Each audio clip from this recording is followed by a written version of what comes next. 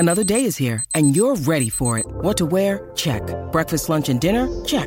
Planning for what's next and how to save for it? That's where Bank of America can help. For your financial to-dos, Bank of America has experts ready to help get you closer to your goals. Get started at one of our local financial centers or 24/7 in our mobile banking app. Find a location near you at bankofamerica.com/talktous. What would you like the power to do? Mobile banking requires downloading the app and is only available for select devices. Message and data rates may apply. Bank of America N.A., member FDIC. You're listening to Garibaldi Red, a Nottingham Forest podcast brought to you by Nottinghamshire Live. Hello, welcome to Garibaldi Red as Nottingham Forest move up to 8th place in the Championship, just a point off the playoffs after a 3-1 win over QPR. Thanks to a Jed Spence Thunder bastard, if we can say that, a Ryan Yates collected goal and Brennan Johnson shot past the hamstring keeper to seal the points and set up a game against the other Reds on Sunday in the quarterfinals of the FA Cup. And to look ahead to that and look back on the game last night, we're joined first of all by Liverpool's Assistant Academy Director and former Forest Academy Director, Nick Marshall. Nick, hello, are you okay? I'm good, Matt. How are you?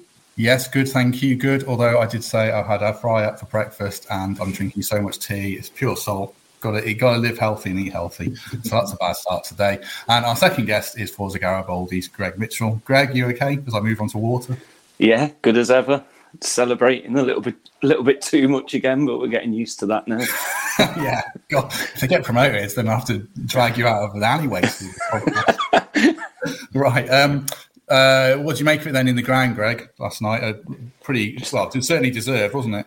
Special again. Just the second half performance. It's just you go in at half time still thinking like Old Forest from a year or so back, thinking, God, a draw would be a good result now. And the way our squad just turn it on after the injuries as well. And, he could be a little bit deflated and we just kept going and getting better and better. Probably one of the best second halves I've seen this season. What impressed you, Nick? Or did anything worry you as well, actually, from watching Forest? What's impressed me, it looks a very coherent team. I mean, I've watched little bits and pieces through the season and I watched the whole of the Sheffield United match the other day. It just looks a very coherent side at the moment. It looks like they actually know what they're about, which is not always the case, is it? Not always the case for most teams. It's, you go, not quite sure why he's playing here or why they're playing that formation or kind of see what they try to do, but it's not working. It just looks at the moment with the Forest side that they're clicking with all guns blazing. To be honest with you, it seems to be in a good place. Yeah, certainly. I suppose it's never quite total plain sailing. They did go behind. What did you make of the goal? Actually, Nick, I'll ask you from a professional point of view. Will Figueiredo be a little disappointed and the keeper be disappointed, or do we give credit to the striker and the setup? Yeah, there's not a goal goes by, even the absolute worldly ones where you look from a defensive viewpoint and go, I wish I could have done that a little bit better. So I'm sure they'll be disappointed with a couple of things in that, but yeah, look, goals don't happen. Goals don't happen without the odd little mistake here or the odd bit of magic going the other way. So I don't think that's abnormal. What do you think about it, Greg? Figueiredo's not played much football at all. It's quite a tough ask, isn't it, to come in and get, especially Andre Gray is a good striker in the Championship. We kind of give him a bit of an allowance. Yeah, because it was the way they responded after that. Figs and Horvath. He made a couple of great saves and then Figs was absolutely spotless second half. I don't think they had a shot after like 50 minutes. So, yeah, it was disappointing, but it was what they did after it that was the impressive thing, how they responded to it. You think Horvath should have saved it probably then? Or just one of I think it went through his legs, didn't it? But, I mean, it's tough, isn't it? I'm no goalkeeper, so yeah, I bet he's disappointed, but he didn't concede another and we won it really comfortably, so it doesn't matter to me. They moved on quickly and they got the result. I suppose bearing in mind that's Figueiredo's first start since January on a heavy pitch, do you have to give him credit, Nick, just for getting through the game and not going off with a bad hamstring? Because that could have happened, couldn't it? Yeah, it's the game's changed a lot in 30, 40 years in terms of the physical stress on players. So actually being out now it's not always easy. And in the old days, I guess, they'd got the fitness back playing reserve team football, and that doesn't happen either. So for a player to come back in, churn out 90 minutes on what looked like a very wet pitch, he'll be delighted to have got through the game, I think. At half-time, I was still confident Forest would win. I put that in our WhatsApp group. But you do need the equaliser to come. And the goal from Spence, I mean, when was the last time we saw a goal like that, Greg? Cohen v Ipswich or something from McGugan? Yeah, probably McGugan. We had the perfect angle as well. Lower Bridgeford right behind it, and you saw the dip. I mean, the initial shot, I loved the whole crowd shouted shoot. And it looked like it was going over, and that dip halfway was just sublime. It was unbelievable. And Middlesbrough must be rubbing their hands after every single game now because he's just getting better and better. I'd say he's better than Cash was now playing for us. He really has, just took that extra step. Yeah, I think he probably has. What do you make of him, Nick, from what you've seen of him this season? Yeah, I mean, he's been a revelation, hasn't he? Been a revelation. Obviously, Middlesbrough seems to have had a few problems with his attitude or behaviour or whatever it was, and loaning him to Forest has been a bit of a masterstroke from their perspective as well. Obviously, Steve's very good at getting the best out of young players, but he looks some kind of prospect. I mean, I've read a few things talking about him being around England squads and whatever, and some pretty good competition in that attacking right back spot, as we'd attest to. But he's let some prospect. I mean, it's just a shame that you're probably going to lose him at the end of the season. Yeah, probably. Unfortunately, even if they go up, it's looking pretty bleak now. I mean, obviously, you mentioned attacking right backs. You've worked with Trent Alexander-Arnold. I think it's probably fair to say this season he's the benchmark, even ahead of Walker, James, and Trippier. How far away is Spence from that level? Because we've got to be realistic, haven't we? He's not that good, is he? It's difficult for me to really comment because I've not watched him loads. He certainly seems to have got the attributes to play at the very, very highest level. There's no doubt about that. Athletically, he's really, really good. He's clearly the modern fullback. Seems to be a fullback that has to be good going forwards. And yesterday's not going to get a better example of that, I guess. And he's contributed to quite a few goals this season. So he looks like he's got the attributes to get right up there. I mean, England, we're blessed with it because James is an outstanding young right back as well. But he certainly looks to have the basic ingredients that is required. We're only going to find out when he's playing against top level opposition week in, week out. But for his stage of development, wow, he looks some prospect. Yeah, we'll come on to top class opposition because obviously we're going to be playing that on Sunday, and we can ask about that more. Do you think he's ready for not just Premier League football, Greg, but top half Premier League football the way he's playing? I'd just love to see him go. A couple of the German clubs are interested, and you look what's happened with Jude Bellingham and players like that, and Sancho when he went and came back. I'd love to see him at a club like Dortmund. I think he'd then straight away be in contention if he's playing week in, week out for a team like that. Southgate wouldn't be able to ignore him and how good he's getting. So if he doesn't stay with us once we're promoted, then I'd like to see him go abroad. And he's shown that he doesn't mind taking a risk, leaving quite a solid Middlesbrough side to come to us. And I mean, on that note as well, I think we will lose quite a lot of our loans next season, but you'd hope the big clubs from the Prem see what we do with loanees over the last couple of seasons. And I'm sure Cooper will be in a position to ask for some of these players like we've got at the minute again. So it is exciting, even if we are going to lose him, which would be disappointing, obviously. You were nodding along there, Nick. I guess like Nico Williams is at Fulham. If Cooper picks up the phone to Jurgen Klopp and says, do you fancy sending one here now? I mean, he can make a good case, can't he, for Forest next season? Yeah, I mean, he obviously, with Ryan Brewster, when he went to Swansea under Coops, he scored about 12 goals in half a season. So that did us no harm at all in terms of then him moving to Sheffield United for quite a considerable sum. So it's definitely something that, I mean, I speak to our loan manager quite a bit, and it's definitely something that big clubs look at. Getting kids at the right loan is incredibly important because if you get it wrong, you can knock them back in their development. The value goes right down. But if you get it right, the opposite can happen. So I think Forest, if Coop stays there, and let's hope he does, and hopefully it's in the Premier League, so we're not having this discussion. But if they are in the Championship next season, then I would imagine that there won't be many clubs who will be afraid of sending young prospects over to the City Ground. What are you looking for from a club to send a player to? What has to be there for you to want them to go to say Forest or any other club? Yeah, they've got to play. You want them to play, obviously. There's not much point if they're going if they don't play. And the style's got to suit them. So it's no point sending an attacking right back, for example, like Nico Williams, to a team that's going to play a low block and drop off, and the kind of the fullback's going to be a serving fullback and not bomb forward. That's going to kill them. Likewise, if you're going to play he's a centre forward and he's a tricky, quick player, and he's going to be expected to be looking to hold the ball up against big centre halves, and that's probably not his best move. So you're looking at the fit being right, and I think the manager's a big part of that. The style of football that they want to play, which again puts, I think, Forest in a really good position.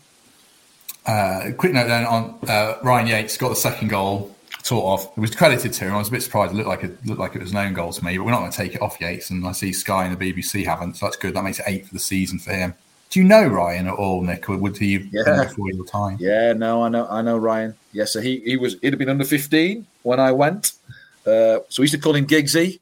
Don't know why. He didn't play like Giggsy. Okay, that was his nickname at the academy. What a terrific boy! Actually, I was actually down at the Forest training ground a few months ago with some of our younger groups and saw him there. It was good to catch up with him. What a terrific boy. A boy was never any doubt that he would fulfill his potential, however high that was going to be, because of his attitude, because of the way he always wanted to learn. I mean, I know there were stories, obviously, when Roy Keane was there. He was pestering Roy Keane to, questions for him, to get better. He was definitely like that as an academy player. I'm just delighted for him. You want kids like that. Kids is a man now, isn't he? You want boys like that to just thrive because they deserve it, and he's one of them. So absolutely made up for him. You talk about his potential there. I guess that's interesting because players progress at different rates, don't they? Obviously, we see Brennan's flying now. Ryan's 23, 24, and playing his best football. What do you think his potential is now? What is his ceiling as a player? Ryan? Yeah. Well, I think, look. If he scored 8 goals now in the Championship, which is a tough league, he gets to the end of the season, he scores 10, 12 goals. Given his athletic qualities, he's good in the air, they put his foot in. I could see him playing in the Premier League, whether that be for Forest or somebody else. You probably won't want to hear that if you're in the Championship and somebody comes along. But I can see him playing in the Premier League. How high will depend on how he progresses in that and how good he looks in that. But it wouldn't surprise me. There's certainly players with his kind of attributes that have forged successful careers at the highest level. So, yeah, goal-scoring midfield players. Clubs want them. You talk about his character as well. I think it's interesting. I think you say the same about Joe and about Brennan. Is there no coincidence there that they're all good lads who've gone on to do well? Yeah, I mean, Joe's another one exactly like Yatesy. Exactly like Yatesy. Funny enough, I got a phone call from the England manager. He captained the team at the Toulon tournament and they won it. The England manager I've known for ages. He was ex-coach at Everton, and he rang me. Do you know Joe? Yeah, I know Joe well. He said, "What? I've never met a kid," and this is a guy, by the way, who's Wayne Rooney's coach. I've never met a kid with a better attitude or a better leader in terms of his desire and his communication. He also played at Rangers with one of our old coaches, Michael Beale, who's Stephen Gerrard's assistant coach or first team coach. He said exactly the same about him. Character gets you a long way. You've got to have some ability, and clearly physically you've got to be able to cope. But character, mentality tends to be the deciding thing when boys get around first teams at 17, 18, 19, 20. The ones who can cope with that and who can stick in when things aren't going well, because that's a tough part of their career, because they kind of think they should be in the team and then they aren't in the team. A lot of them go down what we call the black hole. So if you've got the characteristics of those boys, both mentally and physically, you've got a chance of playing, which is exactly what they've done. Terrific. Good to hear or worrying to hear, Greg, because if Worrell goes, there's a big hole in the team and a big hole in the dressing room, isn't there? Well, if I can interrupt, one thing I would say about Joe, okay, and again, this comes from the assistant manager at Rangers. He rang me about Joe, and he said he will not stop banging on. He's at Rangers, by the way, which is like a pretty big club. He would not stop banging on about Forest. He's reading. All he ever talks about is Forest.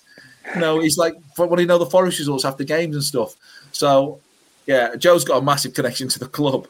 It would take something big for him to leave, I think. What do you think then, Greg, if he is tempted? I don't like how passionate you are about him, really. Hands off. I think we're okay for centre halves at the moment. Yeah. Matip and Van Dijk, I think I'll be all right. But he's just brilliant. Like I honestly can't ever feeling like this about a Forest squad, ever. And I think Yates is front runner for my player of the season now. He's got the top spot. And or Giggsy, I love that.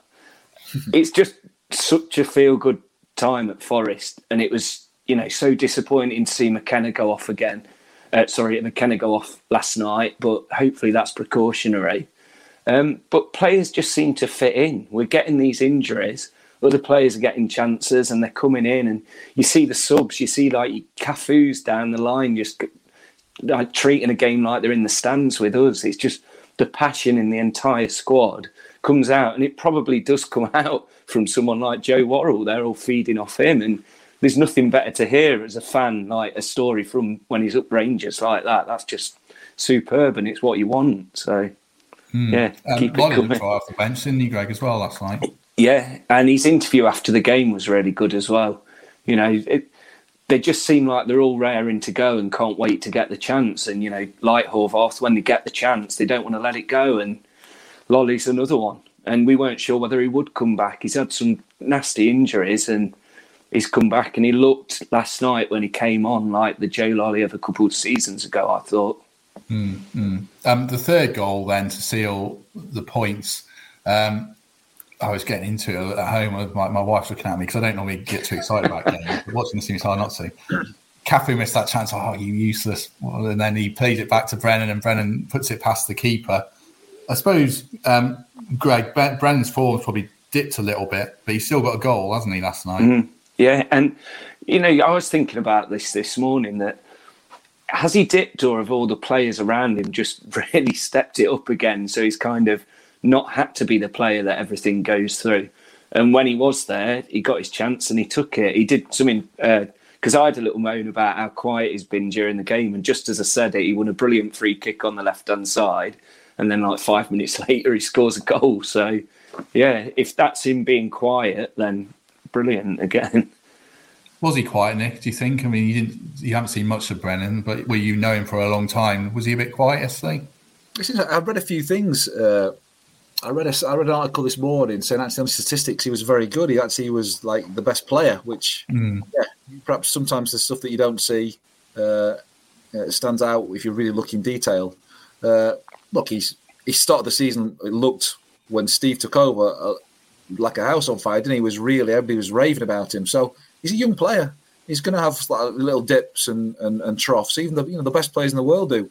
So it doesn't surprise me. What is really interesting, as Greg says, is that when you perhaps aren't standing out as much and you still contribute, I think that's a mark of that's a mark of talent. You know, that's a mark of a really good player. So you aren't always going to influence games the way you'd want to do as an attacker. But he scored,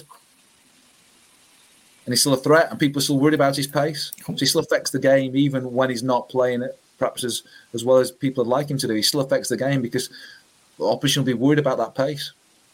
One last word on the game, and then the people watching live have got a couple of questions for Nick, actually. What did you make of the ref, Greg? Horrific. Absolutely. I honestly thought it couldn't get worse than the Huddersfield officials. And I don't know whether it's these Prem refs are so used to having VAR to back them up, they forget they haven't got it. And I just thought he was terrible. I thought the linesman made such clear errors as well. And he seemed to lose the game in the first half. He really did. And, you know, it was a good job for them that we won and they were forgotten about in the second half, because they'd have been having the stewards march on to walk them off after full time, I think, because it's just not good enough. And it wasn't just for us. It was for them as well. There was just such obvious things happening that they weren't picking up on. And my only theory was it is because they've got VAR backing them up so often, they just forget that it's not there. I don't know. I thought, it was Premier League ref, wasn't it, Jonathan Moss? QPR were the most cynical team I've seen this season. Not dirty as in 2-footing everyone, but shirt pulls and making sure players went down by pulling them down with their arm and stuff. So I thought they were a bit lucky to keep 11 on potentially. Before we move on to Liverpool, a couple of quick questions for Nick, since we're watching live and it's good to have him. Can you ask Nick if he knows anything about Jonathan Panzo? Do you know much about him as a young player on the scene? Only that when he was young, there was an awful lot of interest in him. I think he was at West Brom, wasn't he? I think that West Brom and Chelsea took him. Yeah. So he was thought of as a very, very promising young player. Lots of the big clubs were after him. Sometimes difficult for those kind of players.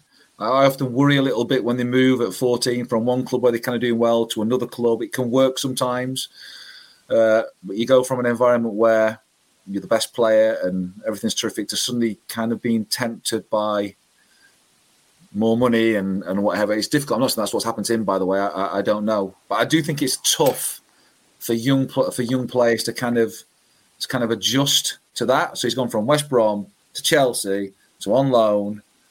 That's not easy. Not much stability in their young footballing careers. That can be a problem sometimes. But he was definitely seen when he was 14, 15 as a top talent.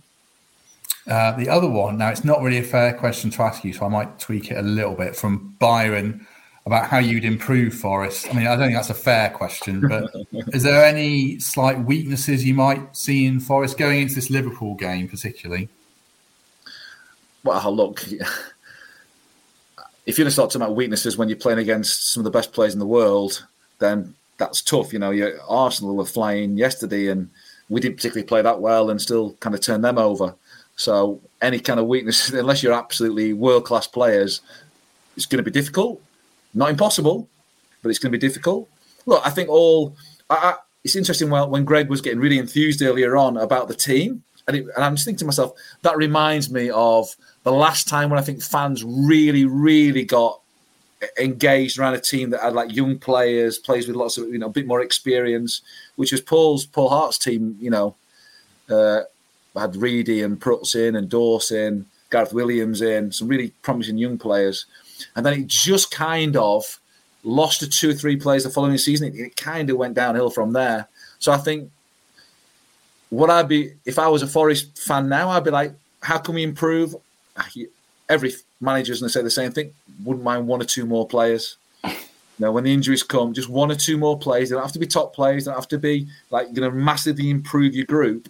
But I think if you had 1 or 2 more that were kind of the level of the group already, so that when you get a few injuries, you can put them in.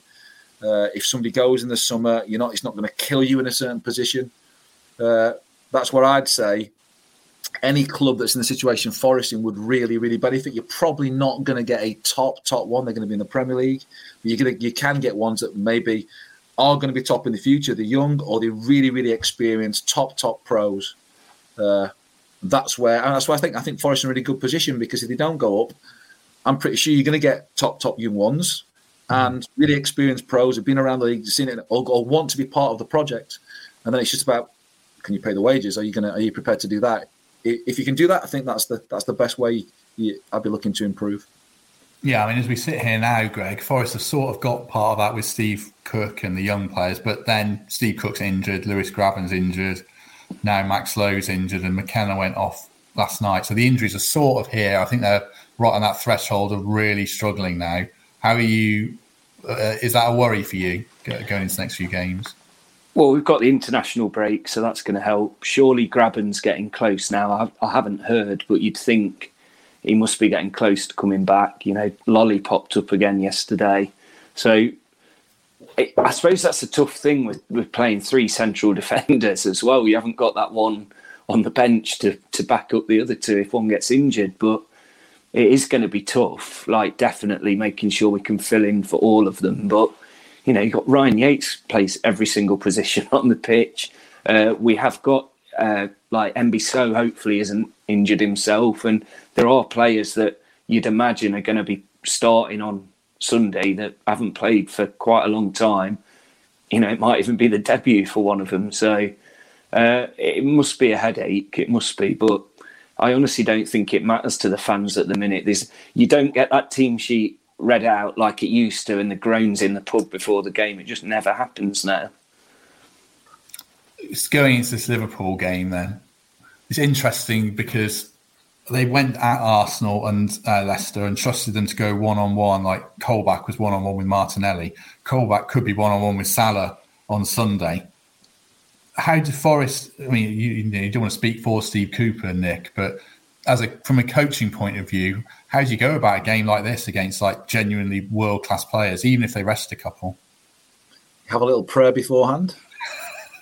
You set your team up well, but you're talking about a team now in Forest that have only lost 1 game since Christmas. this year. So they'll be full of confidence at the City ground with loads of fans behind them. And it's not, pressure of having loads of fans and a raucous atmosphere is not something the Liverpool players aren't used to. That isn't going to faze them. But look, realistically, if Liverpool turn up and Forest turn up, then probably 19 times out of 20 Liverpool go through. But the other time is different.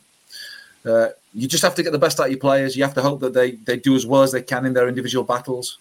You might hope that something you do with your formation or the way you set up is, disorients the opposition a little bit, and that's a problem we've not come across before.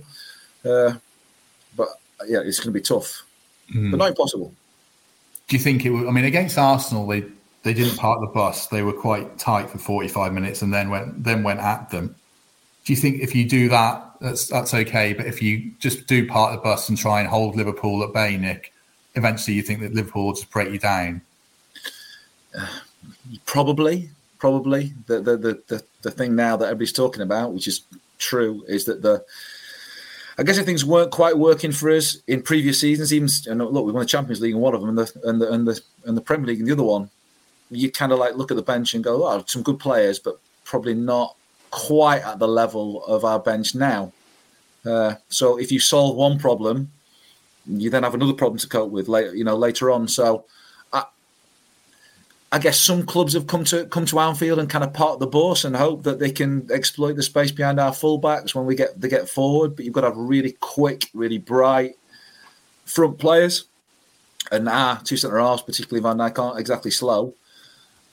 So that's one way of doing it. You can really get after them and try and disrupt them. And look, ball bounces in a certain direction, you get a bit of luck. They're off days in the strike. You can win that way, but the matchups aren't obviously probably in Liverpool. Well, they are in Liverpool's favour, aren't they? They're definitely coming on our side, but it's not impossible. It's not impossible. I hope it is, even though I still got that little Forest thing. But it's going to be a tough old day. But I think your manager is very tactically astute. I think your players are really confident in a really, really good place. I think the fans will be a massive help. And then it's just down to a bit of luck. So how are you feeling, Greg? Can I say what you said last night on WhatsApp? Yeah, go on then. Oh, you said last night at full time we'll smash them about Liverpool. Yeah. Now we're being realistic. How are you feeling in more expanding on that short sentence? I just think we've got to go for them like we did Leicester. I don't think we're going to be fearful and worried about what could happen. If we got it to extra time or something, then see what happens there. I just don't know. This era has never played Liverpool. A lot of the fans in the ground have never seen us play Liverpool. We've been doing this build-up for the past 2 weeks and everyone's been saying concentrate on the league games. Well, we got a 6 points, so this is our prize now, and let's just have a memorable day, and who knows what could happen. Anything could happen, and we've done it to Arsenal, we've done it to Leicester. I know Liverpool are on another level. Man City and Liverpool are on their own out there, aren't they? But famous nights at the City ground, they just keep on coming this year. So who knows? Football's a great game, isn't it, guys? Because I think if you look at most of the sports, there's no way, like a second tier.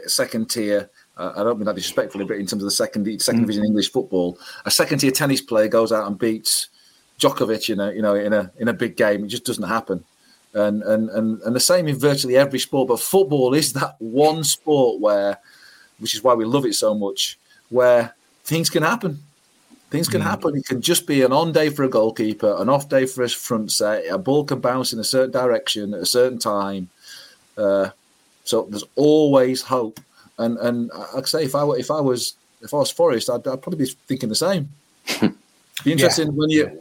It'll be interesting because I've got to be honest, I watched Forest for 16 years, like every game, and had some brilliant times. But when you see the likes of Salah and Van Dijk and Mane play, it's like, okay, this is a different level. But it is football. I hope they go for it, because I think if they do, with Spence and Brennan and Keenan Davis, we haven't mentioned, he's just got that little something that'll, the ball might bounce off him even once and create something. So I hope Forest don't sit in and end up regretting it. I hope they do go for it. And even if they do lose, I think they'll give Liverpool a game and we can enjoy it. How do you think Liverpool are viewing it, Nick? Because, like I said to you before we recorded, their record under Klopp in the FA Cup isn't actually as clever as you might think it is. So how are they viewing this game with so many trophies to fight for this season? Well, look, Jurgen's a winner. He wants to win everything. But he's also realistic about things in the past.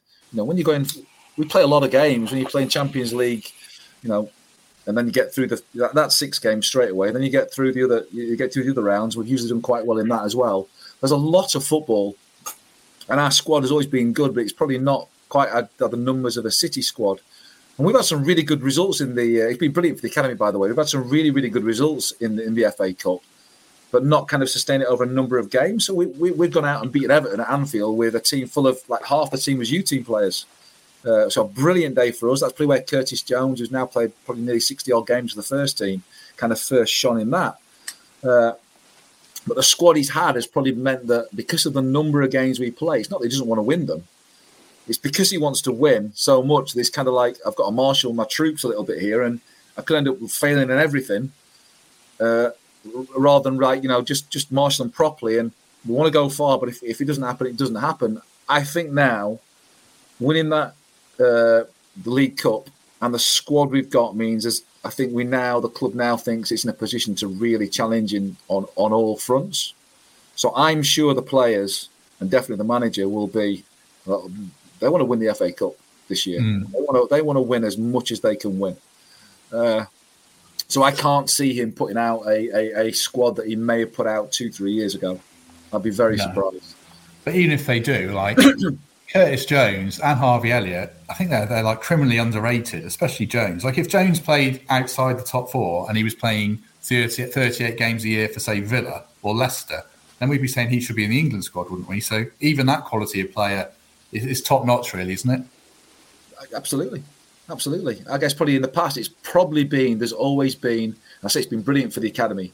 There's probably been 2 or 3 boys have been given their chance, but probably had no experience or very little experience of playing in those kind of games. Some of those have absolutely kicked on because of it. It's been great for us. But it's difficult to win round after round after round doing that. And sometimes some of the first team players might have to play a little bit out of position and what have you. But yeah, look, our second, it's not our second string, but our if you were to pick, most people would pick their first choice across the pitch and then go with their second. It's still really, really strong. It's definitely the strongest. Well, I'm talking for the manager. The manager said himself, it's definitely the strongest he's had since he's here. So I would imagine any team that they put out on Sunday will be very good. Just a couple of quick final questions before we turn to one other topic, one for Nick and one for Greg. Greg first. I think the gap to the playoffs, to say, is a point. The gap to automatic promotion now is 8 points, and we've played one more game than Bournemouth. You're the ultimate optimist, but a few fans in my Twitter timeline today were saying Forest should be going for second. Well, what do you think to that? Huddersfield beat Bournemouth at the weekend. Then we go up to Bournemouth eventually when that game's played and beat them. Then if we've done well in between, we're going to be right up there. The key is getting those playoffs, isn't it? Once we've cemented ourselves in those playoffs and then say, right, how close can we get to them? But at the minute, it's frustrating looking at that table. We keep winning and winning, and we're still not in that top 6. We're still not cemented. Blackburn hardly scored a goal since January, and they were still in it for weeks, weren't they? So we've just got to get in them securely, and then see how close we can get. Yeah, I guess you're shaving down the teams that can get in the playoffs now. Probably down to 10th or 11th, probably. Coventry got 54 points. Question for Nick before we come to our final topic. It'd be interesting to get your take on this. You haven't seen a lot of Forest this year, I appreciate. If they do get in the Premier League and they do retain the loan players they have, do you see the making of the kind of team that could do, not necessarily definitely stay up, but be competitive with youth and pace and power in there? It's a really good question. It's a really good question because the clubs that have done that have tended to have. So I think about Leeds in their first season, obviously finishing 9th. I think about kind of a Sheffield United who finished 9th, and both those clubs, obviously one's gone down and one's in trouble. Think about a Burnley who've kind of managed to stay up there. They've tended to have quite a lot of experience in the group. So I think it will be really, really tough. Really, really tough. Look at Norwich. Norwich have kind of like, if you look at Forest, like you said at the beginning, Forest form since the first chunk of the season has been outstanding. But Norwich's form when they've been in the championships has been really, really good as well. So if I'm being completely honest, I think you need to recruit 2, 3, 4 Premier League players with lots of Premier League experience to add to those young players, and then it becomes a little bit different. It becomes a little bit more interesting. Now, I'm not saying it's impossible without doing that. I don't watch the team enough, and I'm sure, like I say, your coach is really bright and tactically really up there, so that might make a difference as well. But I've seen a lot of the Championship. I've seen a lot of the Championship in my Forest days. The Premier League is a different animal. Yeah, it's interesting, Greg, isn't it? Because if you keep the loan players Forest have got, you probably, and maybe you loan Garner back or whatever, but if you had to try and sign all 5, you're probably talking 40 million quid. And if you were to sign those 2 or 3 or 4 Premier League players that Nick's talking about, and I appreciate for people listening saying we're not there yet, but it's interesting to throw it around. You're probably talking another 50 million quid. The owner's going to have to find £100 million to make Forest a competitive Premier League team, isn't he? But surely when he bought the club, he always knew that it wasn't just Premier League being the dream, it was being successful in the Premier League. So I think there'll be a plan in place ready to go. He's a successful bloke, isn't he? He knows what he's doing. So, with the CEO and some clever recruitment, maybe we don't have to spend that much money because we're finding these players that can do it for us. So it'll just be exciting to get there and see what they do. Yeah, exactly. We're way ahead of ourselves. It's the kind of conversation we all have down the pub about what could happen. I wanted to finish. Nick's on here in part to talk about the game, obviously, but also about Derek Otim, who's a former Forest youth player, and I'll let Nick explain more. Former Forest youth player who didn't quite make it, like so many don't, went to America and tragically died in 2019. His family's in a tough spot at the moment, so Nick's trying to do something to help them. So, Nick, why don't you tell people about Derek and what you're trying to do to help the family out? Yeah, thanks, Matt. Yeah, so Derek was a young lad, so Greg will be able to reel off as a huge Forest fan. Loads of players who've been at the club for a long time, kind of legends of the club. Really invested all their energies into being as good as they can and helping the club as much as they can. Well, Derek kind of did that, but nobody would have heard of him because he was kind of a schoolboy player. Joined the club at 9. I think he left at 19. So he was under 16 when I went. Then went to America, did his university degree over there, which a lot of them do. If they don't quite make it, they'll go to university. And a few of those have gone on to play in MLS. A few of those kind of players. Passes his degree and unfortunately died in a tragic drowning accident. So a really horrible story to a kid. Well, it'd be horrible for any kid, any family. But really, genuinely, when I look back on my career and look back in the last 30 years, there's kind of always you take away the players who've gone on and been really successful and made it, and of course we all know about those. But if I think about players who've really caught my attention and I've really gone, oh, what a terrific boy, he's undoubtedly one of them. Sort of kid that always had a smile on his face, was a good player, a good young player. Didn't quite get there, but it wasn't far off. A really good young player. Balls, bibs, cones, all that stuff. Bring him in first. Just a top boy. So I think a lot of the people who've been around Forest at the time he'd been around were kind of heartbroken when he passed. Family going through, family difficult situation. Single mum, mental health nurse, working her taters off, not getting paid very much, looking after her, Derek's siblings, got a grandkid in the house as well, health problems of her own. Got a sister down in London who's got health problems, so she's spending any spare time going down to look after her, which costs a fortune on the train, hasn't got a car, hasn't really got anything. And the tragedy is if Derek had been playing even a lower leagues in England, the PFA, because he's obviously a member of the PFA, the family would have got an insurance payout to kind of look after them, because he's in America, didn't get that. So I just spoke to the mum and trying to get a bit of money together just so they can put a deposit down so they can buy the house that they've lived in for the last 10, 15 years. And really, there's a lot going on in the world at the moment. There's lots of really, tragic things happening.